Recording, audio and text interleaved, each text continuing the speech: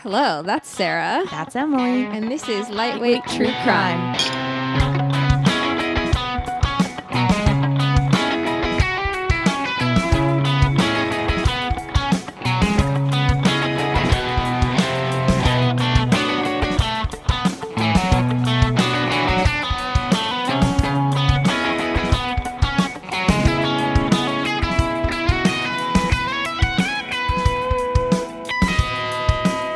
Oh my goodness. Okay. Are you okay? Yeah, there's orange zest in this, and Okay, so this is delicious. Ryan has ooh, okay. Emily, you're gonna read the recipe of the cocktail Oh, yeah. that Do you want to guess what is kind the of alcohol this is is? it whiskey? Is it rum? Yeah. Oh, okay, it's rum. So what Okay, are we so drinking? This is called the spiced rum old fashioned. So this has 4 shots of aged rum, Ooh. 2 cubes of cane sugar, Okay. 10 dashes of aromatic bitters. Dashes, you say? I know. 2 cloves, 1 stick of cinnamon of Synonyms. and 2 strips of orange zest. It smells like I want It's a home on Christmas Day to smell. yeah. It's so good. This is Ooh. gonna This is This is gonna gonna get me. F us up pretty quick. yeah. Thank you, producer Ryan. Okay, so tell me Incredible. that story that you were gonna tell me Wait, what was the story I was going to tell about you? the voicemail, the nickname that Oh, Mr. okay. Pacheco called you on So the voicemail. This is how we know that we're real podcasters, is because today when I was hanging out with Ryan and Emily, I went to tell them a story, and Ryan goes, "No, wait till we're recording. Save it for the recording." So I got a voicemail today from our friend Elias, and I was really confused because he was calling me from his work number. And I was playing this voicemail where he addresses me as Dove of Morning Light, which Emily was like, wait, what's that story? So the story is that when I was a child, my dad's dad and stepmom would have the 4 oldest grandkids for a week every summer. We called it Grandparents' Week. And now I am fully aware of the culturally appropriative, elements to this story, but as a child, I was not. So we would go out into the Central Oregon wilderness, and my grandparents had friends who had owned acres in the wilderness and had a legit teepee that we would sleep in, which was awesome. That's so cool. But the culturally appropriative part was that we would pick Indian names for the week, and mine, because I was a weird child, was Dove of Morning Light. Nice. And I think how Elias knows that is because at my senior prom, the way that my weird tiny private school worked was because, there was all of 40 of us at prom, that the parents of seniors would be contacted before prom to submit a cute or somewhat embarrassing story about the senior. And while we were eating dinner, our guidance counselor would read those stories and everyone had to guess who it was about. And at my prom, all the stories were... Ryan knows the story. He's laughing. All the stories were cute. They were oh, out of the mouths of babes, or kids say the darndest things. My parents just went hard with their submission, and they told the story of how, as a child, at first it wasn't bad. It was this senior used to spend a week with her grandparents where they picked Indian names. And it was Dove of Morning Light. Okay, it's embarrassing, and now further embarrassing for other reasons. But then they proceeded to be and this senior, and I was oh God, it keeps going. This senior used to skinny dip with her cousins. And I was just oh. And so the DJ at our prom proceeded to make shout outs to Dove of Morning Light. And also, my prom was at the Japanese Gardens in Portland, and so there's a lot of water around. Mm-hmm. And they were "Don't get any ideas, Dove of Morning Light." So thanks, Mom and Dad. So yeah, that's what we needed to say for recording. That's so funny. Do you remember what Kate's was? Kate didn't go to my same high school. No, Kate's Indian name. Oh, it was Brave Bird. Because Kate's nickname actually her whole life has been Bird or Birdie. Yeah. People on both sides of the family call her that. And Kate was also a small child and was very afraid of dogs most of her childhood. And that was the summer she overcame that fear. But also Kate was incredibly small. And so the dogs were basically bigger than her until the age of 12. But yeah, Bird. yeah, I skinny dipped in the Central Oregon wilderness. What about it? It was prepubescent. you know? Nice. Yeah, so it wasn't like weird or It anything. wasn't weird. I was basically a Barbie doll. Yeah. It was. And Ken, doll. really, not even Yeah, Barbie. yeah. So this is good. I'm glad this is being Yeah. recorded. Awesome. Okay. So, true crime. True crime. Okay. Do you have any thoughts after having listened to our first handful of episodes? Have you listened to all of them yet? Not all of them. My voice is very annoying, and I It's not. apologize. No, to I love your everyone voice. listening. I have just really bad California. Like I talk like. Hey, I love it. this. I love it. All I can hear is my mother in the background saying, "Sarah, how many times are you saying like in a single sentence?" Oh my God. Like, You're officially a Californian. honestly, I just hear her. What she used to do in high school was she would repeat my sentences back to me, but without like she was correcting me, and that's all I can hear when I listen to Oh our my episodes. gosh. Okay, Sometimes, like, what else are you supposed to say if you're comparing two things? I know, but it's not. It's not just that where I'm using the word, so I'm gonna try and be very cognizant of that. Every time you say, like, I'm gonna repeat the sentence. Are back you gonna without hit it. me like Ryan did to move the Yeah. microphone closer to my mouth? Yeah. Because we could also do that. So let's tell each other some stories. Yeah. I don't know who's supposed to go I don't first. either. Um, I don't think it matters really.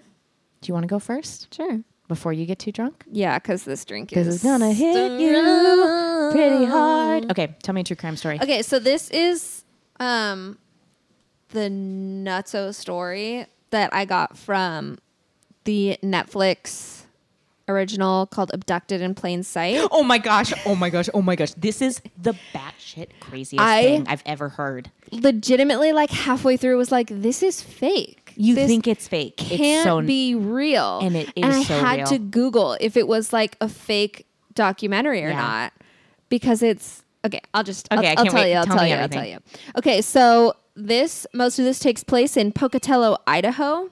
Pocatello. I hear it's Yes. lovely this time of year. Yeah, in November. There might be snow. And it's like there's a very huge Mormon population there. So the LDS church is up there. So there's like two families, and it's really confusing because both dads are named Bob and both of their last names starts with B. So And they're both Mormon. and they're both Mormon. Okay, so Bob and Mary Ann Broberg have 3 daughters. They have Jan, Karen, and Susan. And then their like best family family is Bob Birchtold and his family. And we don't really need to know their Okay. names. And so in June of 1972, Mary Ann meets Bob Birchtold at church, and she like feels bad for them because they're new, and so she's like, "Oh, you guys should come over and meet my family. They have like kids that are all the same age as their kids," and they end up like becoming really close with them. And instead of calling Bob Birchtold Bob, they just call him B, which is like super weird. So I mean, if you're trying to differentiate between the Yeah. Bobs, I get Yeah. it. But So it's weird, but I'm gonna do it in this story. So please go ahead. Bob Birchtold is now B, and Bob Broberg is Bob. So if I say Bob, it's Jan's father. Roger that. Okay. So in like the fall, Ryan just came bringing us Some ice, ice? because I don't think Ryan likes the cocktail. He was I making think kind of faces when he was drinking his. it's just really strong, It's and very so strong. he wants to water it down with ice. Because he gets us. Yeah. Thank you, Ryan. Okay, so picking back up, fall of 1972. It's just a few months after they first meet B. B seduces both parents. So he seduces both Bob and Mary Wow. Ann. So what he does is he shows up at Mary Ann's work and just kind of starts like being really nice to her, and it kind of turns into flirting. And like eventually they kiss. And then in seducing Bob, he like shows up to Bob's work one day and is like, "Oh, my wife and I haven't had sex in so long. Like, I've got a real problem," and like manipulates him into giving him a hand job, basically. Okay. And so, You said this is in 1972? yeah. Okay. So he does it to kind of be able to blackmail them later. Okay. So just keep those incidents in mind. And so then in January, like we're skipping way ahead, January 1974. So it's been like a little over 2 years. So during this time, like B and Mary Ann are like kind of having a weird affair. I don't think anything else ever happened with B and Bob, but he's, you know, using Mary Ann, and their families just hang out all the time. I think they're neighbors, but they definitely go to church together and they hang out all the time. So in January of 1974, their church like sets him up with this like therapy program because he was having a relationship with a young girl, which is like super scary, but everybody seemed to downplay it. Weird. That doesn't sound like that could have been possible in 1974 or the year of our Lord 2019. Right. Yeah. It's weird.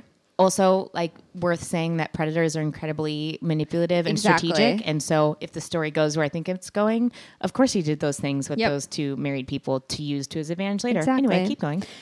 So the church is like, we're just going to give you like these therapy sessions instead. And so B says to the Brobergs, he's like, part of this therapy is that I have to like spend time with girls alone. Is that what you have Right? to do as part of that therapy? Yeah, I'm yeah. sure. Mm-hmm. So he tells them like, I have to like be in the room with Jan when she's sleeping. Yeah. And the Brobergs are like, yeah, of course. That like, checks out. that makes sense. And so for like 6 months, 4 nights of the week, he like lays in bed with Jan. As she's sleeping, he says he has these tapes that are like his therapist saying like, girls are gross, blah, blah, blah, whatever. But really it's these weird sex tapes that he has recorded.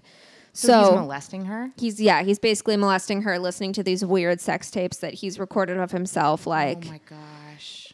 it's weird. So this goes on for 6 months. And then in October of this year, of 1974, so not 2019, but this year in which we are discussing, B picks Jan up from piano with the permission of mom. So Mary Ann is like, yeah, you can pick her up from piano to take her horseback riding.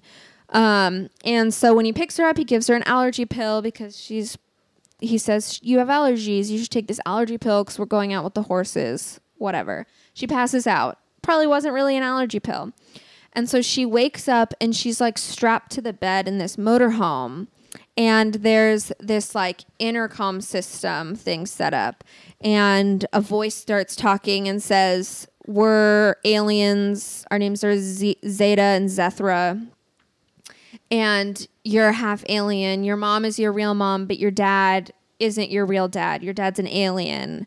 And like our planet is dying and you have been chosen to create the savior of our planet, and so you have to have a baby with your male companion. How old is Jan? She's 12. Okay. So she's like, oh my gosh, like this is crazy. And it's like exactly the story of Jesus. So she's like, wow, I'm like Mary, like I'm chosen to have a savior. This is incredible. And she's, you know, she's still like, this is weird, whatever. And so she like goes out into the motorhome to find out who her male companion is, and it's B. Of course it is. And so he's like, oh my goodness, I don't know what happened. Like I passed out. I woke up in this room and there were these aliens talking to me. And she's like, me too. And he's like, they said we have to have a baby. And she was like, yeah. And he's like, do you know how you're supposed to have a baby? And she's like, yeah, I think so. And he like happened to have these books on like how babies are made. And he like gave her these books to read. Ugh. And come on, Ryan, stop making noises. Gosh. And so like, I don't know how many days they're in there, but they eventually have sex. He assaults her. Exactly.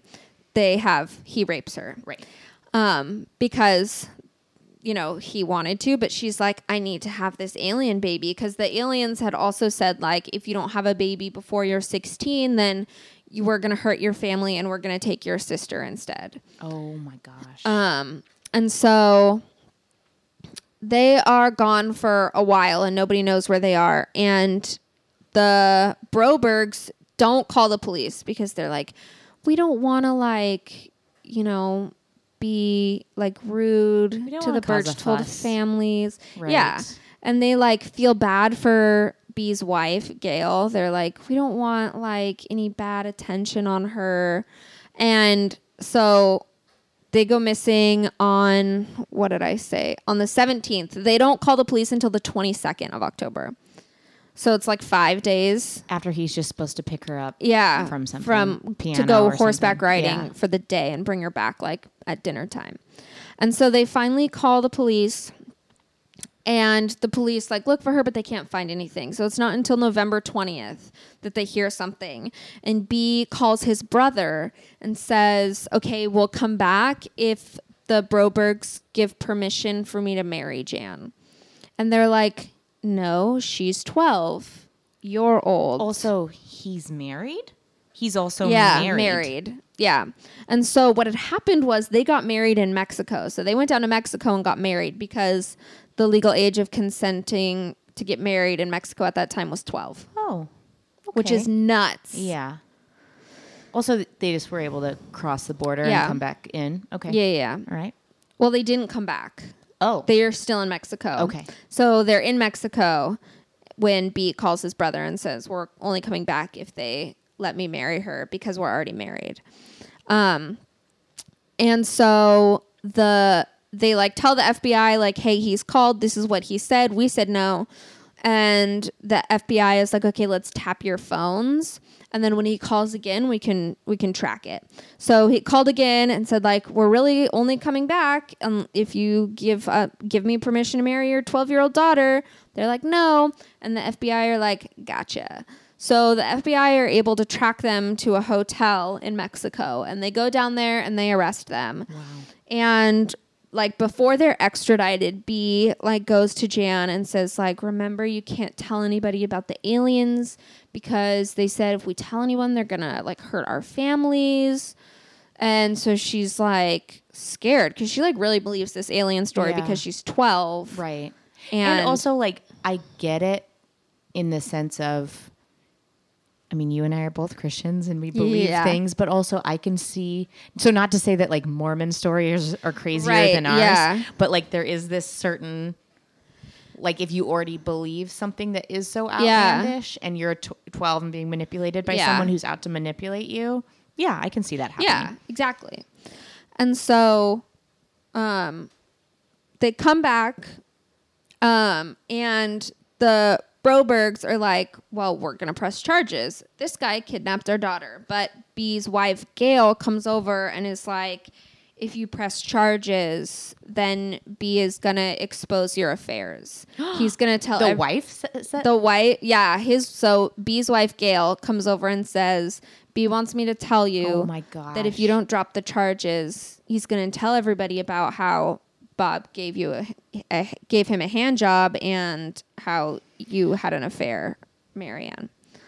Wow. And so they're like, okay, we'll drop the charges. But the police are like, no, we're still going to press the charges. That's not how it works. And so they're like kind of still going forward with that. But, you know, the legal system, it takes a while. And so in the spring of 1975, B is out, but they're still like waiting to see what the charge is going to be. The rest of my story is on the computer, apparently. Please hold. And so B and Marianne like pick their affair back up. So what? So before, I forgot how many twists and turns this thing has. So before it was like, so Marianne, Jan's mom, and B, the bad guy. Yeah. Just like kissed and flirted a bunch, and then they like go on this trip, the Berchtolds and the Brobergs. So I don't know why the Brobergs are like still friends with them after they're pressing charges. Yeah, after their I guess they weren't pressing charges anymore. The FBI was. Yeah, and when Jan and B came home, because Jan was so afraid of the aliens, she told them like, no, we just like went on a trip, nothing happened. Even though they like knew that B wanted to marry her at some point. Like, I don't understand how she was like, yeah, okay, I'll sleep with this man who stole my child. Right. Okay.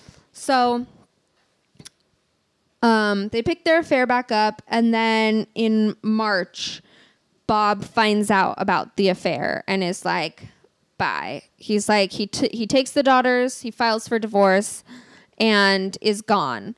And Mary Ann is like, no, I like really need my family. I'll do anything. Please come back. And he's like, you can't have contact with B ever again. And she's like, done. So at this time, B is like being outcast, ostracized from the church and everything. So he moves to Wyoming. And so it's like things seem good. They're like, okay, B is out of our lives. So Marianne moves back in and they don't get divorced. And B is in Wyoming, and Jan and him are still like writing letters back and forth because she still believes in this alien thing. Right. And so she's now in 1976. She's 14. Right. And B ends up buying this like family fun center in Wyoming, which is like sketchy because like what a great way to attract yep. children to molest. Yep. Yeah. And so in the summer, she really wants to go and work there. And she like begs her parents to let her go. And they're like, no, you can't. And finally she's like, I'm going to go with or without your permission. And so they're like, okay, we don't want you to run away. So we'll like buy you a ticket out there so that we know that you're safe. So they let her go for 2 weeks. And then she comes back. And at the same time that she's coming back, B accepts a plea deal for the kidnapping. So they finally, after like 2 years, have like come and found a solution for the time when B took Jan to Mexico. Right. And so the plea deal was that he would spend 5 years in jail, and the judge reduces it to 45 days. Right, because he's a dad and an upstanding white citizen. And a member of the LDS church. Yes. And like, did he really do anything wrong? No. No. 1976. Yes. It's a simpler time. Yes. So that was June. Okay. And so he ends up only spending 10 days in jail. Sure. I mean, that feels like too much even. Right. Yeah. So then who among us? Right. Has hasn't not kidnapped a friend's child. Yes. Right. Yeah, exactly. So in August, Jan disappears again. So After the 2 week trip to Wyoming? After the 2 week trip to Wyoming. So she is just gone. And like they can't find her in the morning one day. And then they find a note on her bed, and this is what it says. It says, "Dear Bob and Mary Ann, you won't let me do what's right, so I'll do what's wrong. I'm leaving without B, and I do not plan on coming back until you accept me as me. I cannot accept your religion and your screwed up morals. I just want to be me and have B. Please, before all of us are destroyed, let me go."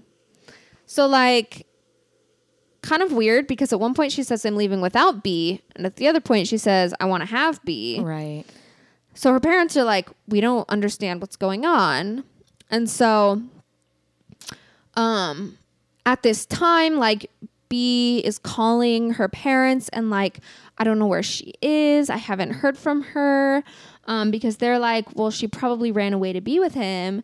But what had really happened was she did run away to go be with him, and he took her to California and enrolled her in this Catholic girls' school. Oh. Yeah. And she's told 14 now, 16 now. She's like 14 still. And so he tells like the people working there, like, I'm a CIA agent and I'm a single dad. Her mom was killed because like people who were like after us like found her. That seems likely. Yeah. So like I'm putting her in here so I can go back to work, and like we have to like be very careful if people come like looking for her. They're bad guys. So like don't let them know she's here. Sure. So they're like, okay, we'll keep her safe. We're not going to ask you for any paperwork to verify your claims, but absolutely. Exactly. So this time, the Brobergs wait 2 weeks before they report that she's gone. For the second time. Yep. So they report it to the FBI, and the FBI are like trying to figure it out, but B is like, I don't know where she is. And then they contact B, and he's like, I don't know where she is. Yeah.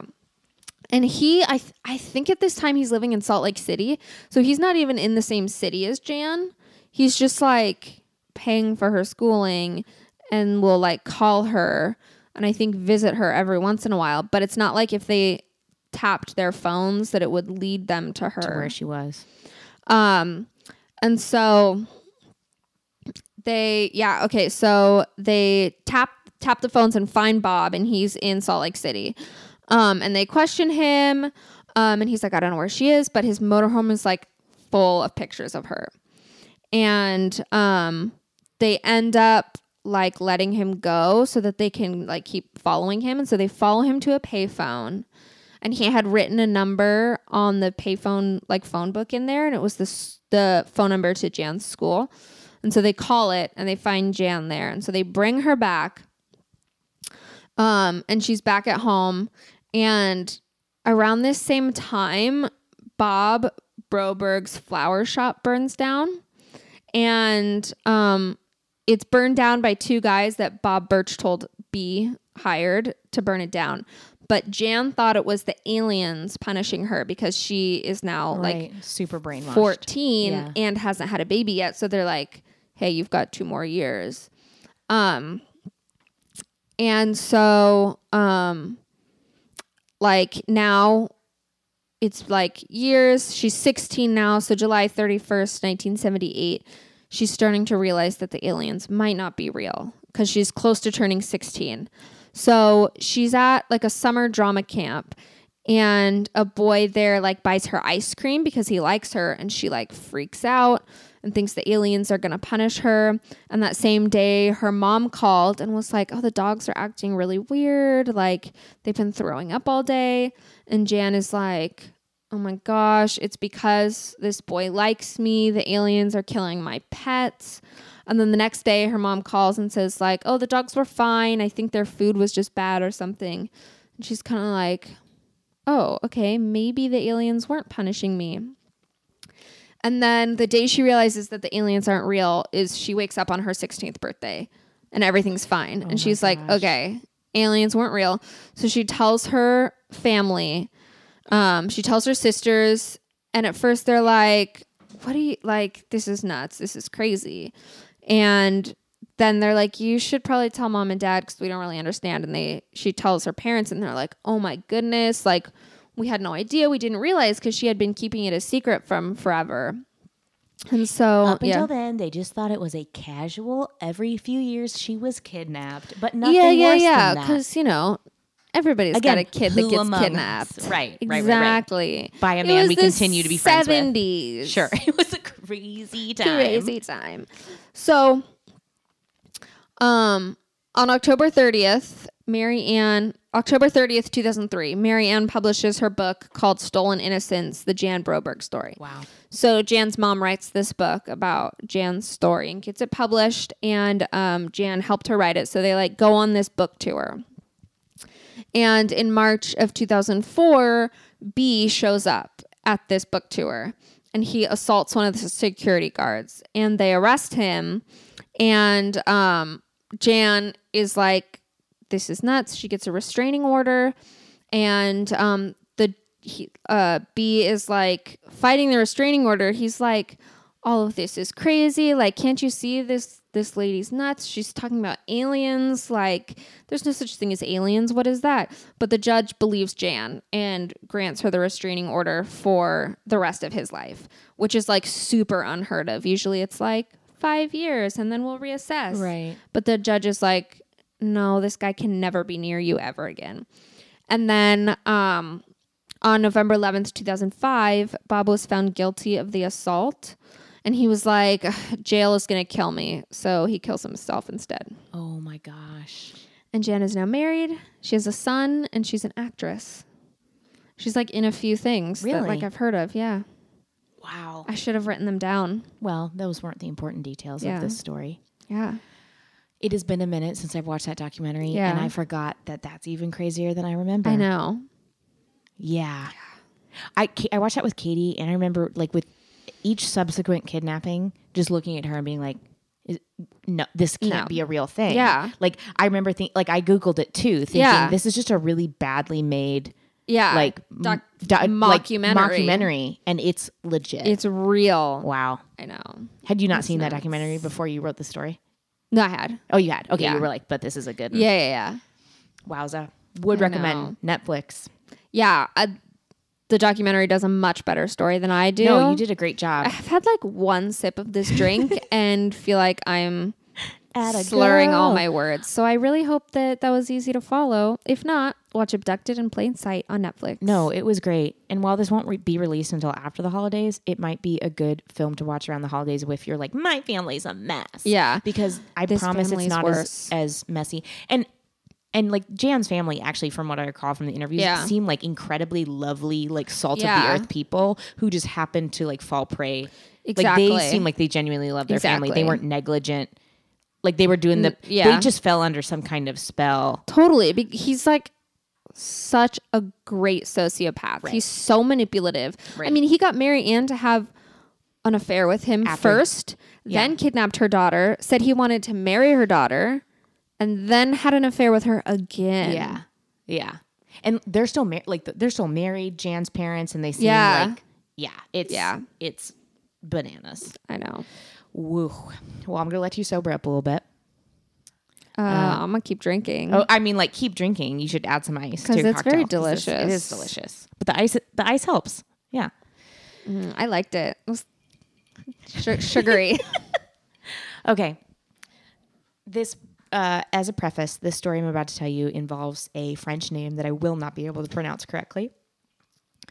The week my parents sent me to French camp in Bemidji, Minnesota, clearly did not pay off. In the third grade, my best friend, Erica Landis, moved to Minnesota. Mm-hmm. And so that summer, she invited me to go to French camp with her. And my dad is from Minnesota and like has business out there. And so it like made sense. Like, yeah. I hated every minute of French camp because it was immersion camp, so they wouldn't speak English to you at all. And I was 10 and didn't speak any French. Also, I got like super homesick every night, and it was like I was being busted out of prison when my dad came. Like I remember trying to learn in French, like, can I pay you to call my father? But it didn't work. Anyway, shout out. Did like all the other kids there speak French? No, like it was actually, from what I recall, it was a very impressive like campus. Like Bemidji, Minnesota is way northern Minnesota, and it's like middle of nowhere, like basically Canada, and they have like these language villages. And so the idea is very cool that like there were kids of all ages there. And you were like immersed in French culture, French food, French language. It would have been cool had I had any French language skills. And like the neighboring camps were like Spanish camp and Italian camp and whatnot. But it was also, I was like 10 and from Oregon and thought that mosquito spray was like a suggestion. And it is for sure not in the northernmost parts of Minnesota, where the mosquito is the state bird. So anyway, la. This is anyways French. So I'm gonna say this full name once, and then I'm just gonna refer to them by like one of the names to identify them because I legit can't say it. So, this is the story of the Dupont de Ligonnès family. Sure, whatever. I'm just gonna call them the Duponts because I can't say that last part. So, Xavier Dupont and his wife Agnes lived in Nantes, a French city outside of Paris at the mouth of the river Loire that attracted many families looking to get out of the big city because of its small town charm. It was like a thriving city, like picturesque. The economy was thriving, beautiful homes.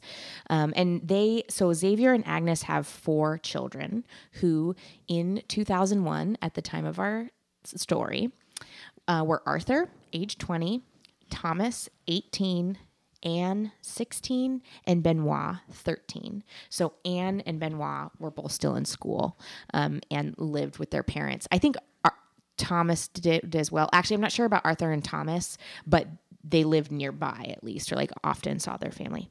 So by all accounts, the Dupont family, who on Xavier's side of the family can be traced back to French aristocrats, lived a picture-perfect life in the French countryside. They lived in a beautiful townhouse and owned 3 cars. Their 2 younger children attended a Catholic school, and Benoit, the 13-year-old son, was a choir boy at the church where Agnes taught catechism, and she also worked at the school.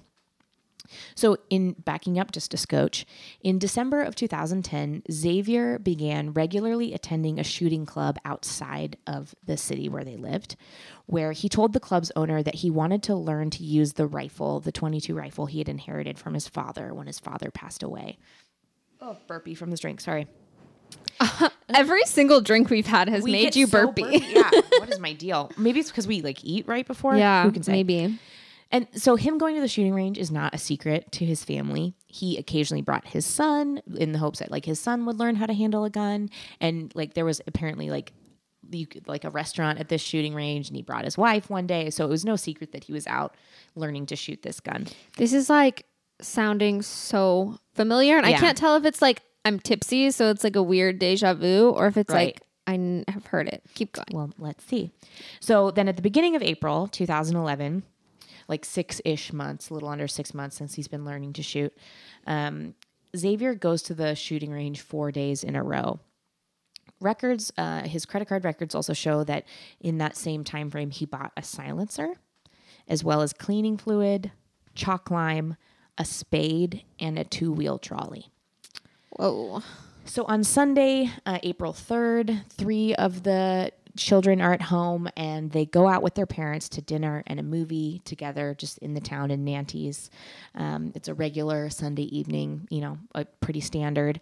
Then on Monday, April 4th, Anne, the 16-year-old daughter, and Benoit, the 13-year-old son, don't show up to school because they're sick, or so that's what the school office was told. Their friends try to text them, try and like message them on the internet, and don't get a reply.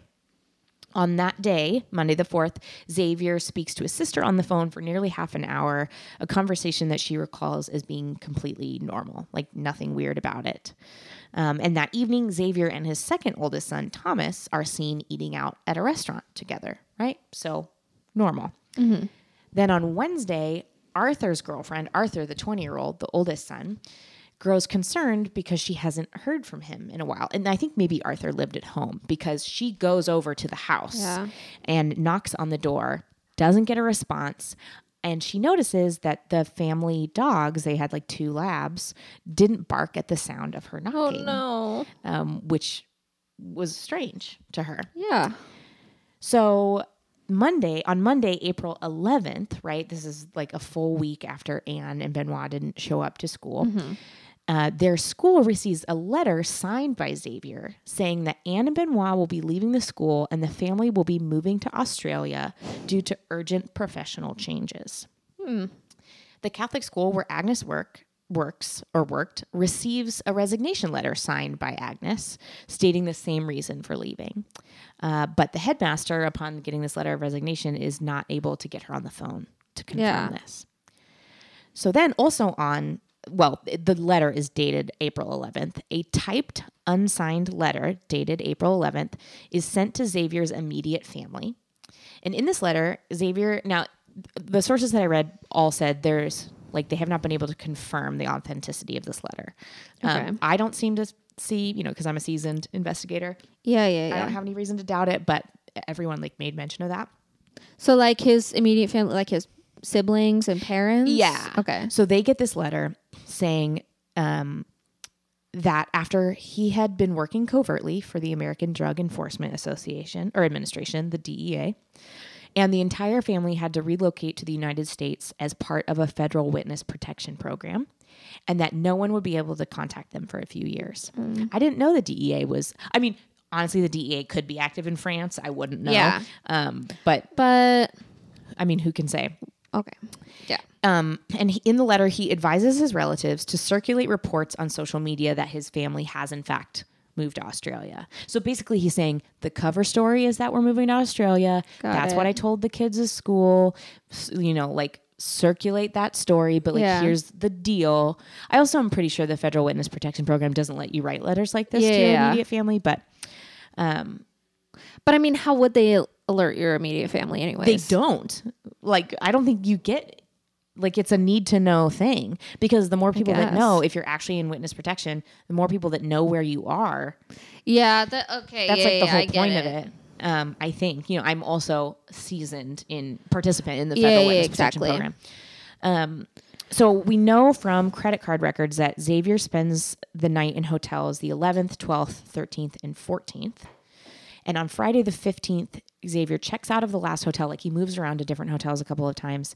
He checks out of the hotel on the morning of the 15th and leaves his car in the parking lot. So by Tuesday, the 19th, an investigation is officially opened into the whereabouts of the family. As neighbors and friends have grown suspicious, Agnes's car has been parked in the same spot on the street all week. Like all the windows are closed. Like nobody's seen anyone coming or going. There's some like conflicting reports about people who are like, I saw Agnes that Tuesday or I saw her Wednesday, like at the market, and different people say different things, but it had been a few days without any sightings whatsoever or reports of sightings. So on the day of the 19th, the day the investigation is opened, investigators discover the remains of Agnes and the 4 children buried under the patio in the back garden of the house. Oh my gosh. Next to the family's 2 Labrador dogs who had also been killed and buried. The autopsy report showed that they had been dead for around 2 weeks, placing the killings between April 3rd and 5th. So in those early days of them going missing or not being heard from. The report also shows, the autopsy shows that the victims were drugged and then shot with a .22 rifle as they slept. The same gun. What about the dogs? I couldn't tell you. I'm sorry. I don't know. Not the same gun as in like we were for sure like this was his gun that shot them, but it was the same type of gun. Got it. Xavier had a .22 and it was a .22 that killed Agnes and her 4 children. So at this time, an international arrest warrant is issued to locate Xavier and a massive manhunt begins. And the last confirmed sighting there was of him was April 15th on CCTV as he checked out of that hotel and abandoned his car. Okay. So in her book, The Missing, journalist Anne Sophie Martin prints an email sent by Xavier to 2 friends less than a year before his family's murders. In it, he discusses how deep they are in financial debt and talks about all of his professional failures, writing that, quote, a final decision is to be taken, suicide alone or collective. If it goes wrong, I have only 2 solutions, to F with my car or to fire the house when everyone sleeps. P.S. I am very serious, lucid and under the grip of no drugs or alcohol, end quote. So over the course of this investigation and the manhunt, another email surfaces that Xavier wrote to his mistress, who apparently he was having an affair. It was a woman named Catherine. And in that email, he writes to her, I'm ruined, at rock bottom, like never before. I am awake almost every night with these morbid ideas. Burning down the house after giving everyone sleeping pills, or killing myself so that Agnes gets 600,000 euros. In any case, my life will end in the next few months if I don't get 25,000 euros immediately. Most of the time, I am not in a dream, but in a nightmare, and I can't escape, of course, but by doing something radical and final.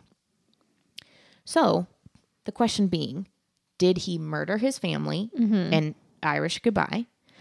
Or did he murder his family and then leave? You would think, like, did he go commit suicide somewhere else? And there were several reports. There were a few times where people would find bodies or skeletons and they were like, it's him. And it never was him. I feel like if you were going to do like a mass murder suicide, you just do it then and there. Yeah. But who knows? So that's the question, right? Did he murder them and leave, or did he commit suicide? Well, on October 11th, 2019, barely over a month ago, a man was arrested at Glasgow Airport in Scotland after arriving on a flight from Paris. Following an alert, Interpol in London had informed the French authorities that a passenger who was booked on a Paris flight had entered details corresponding to a stolen French passport.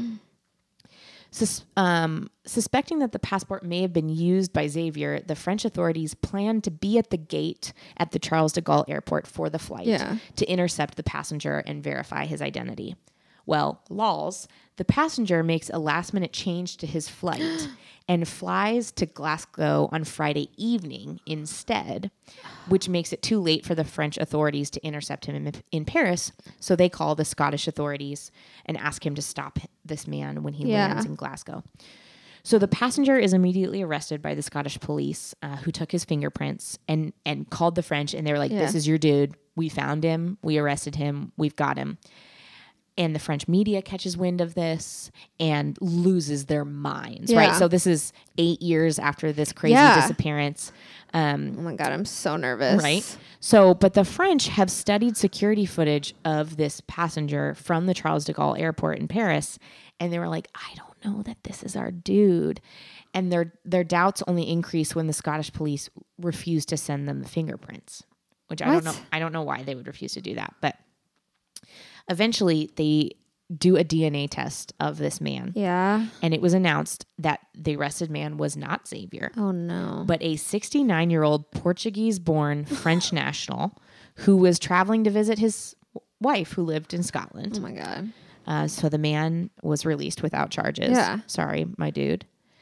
And it has been over 8 years, coming up on 9 years since the disappearance. Well, since the disappearance of Xavier and the murder of Agnes and her 4 children, Arthur, Thomas, Anne, and Benoit. What? And his whereabouts are still unknown. Boomtown. Oh, I love a good mystery. Right?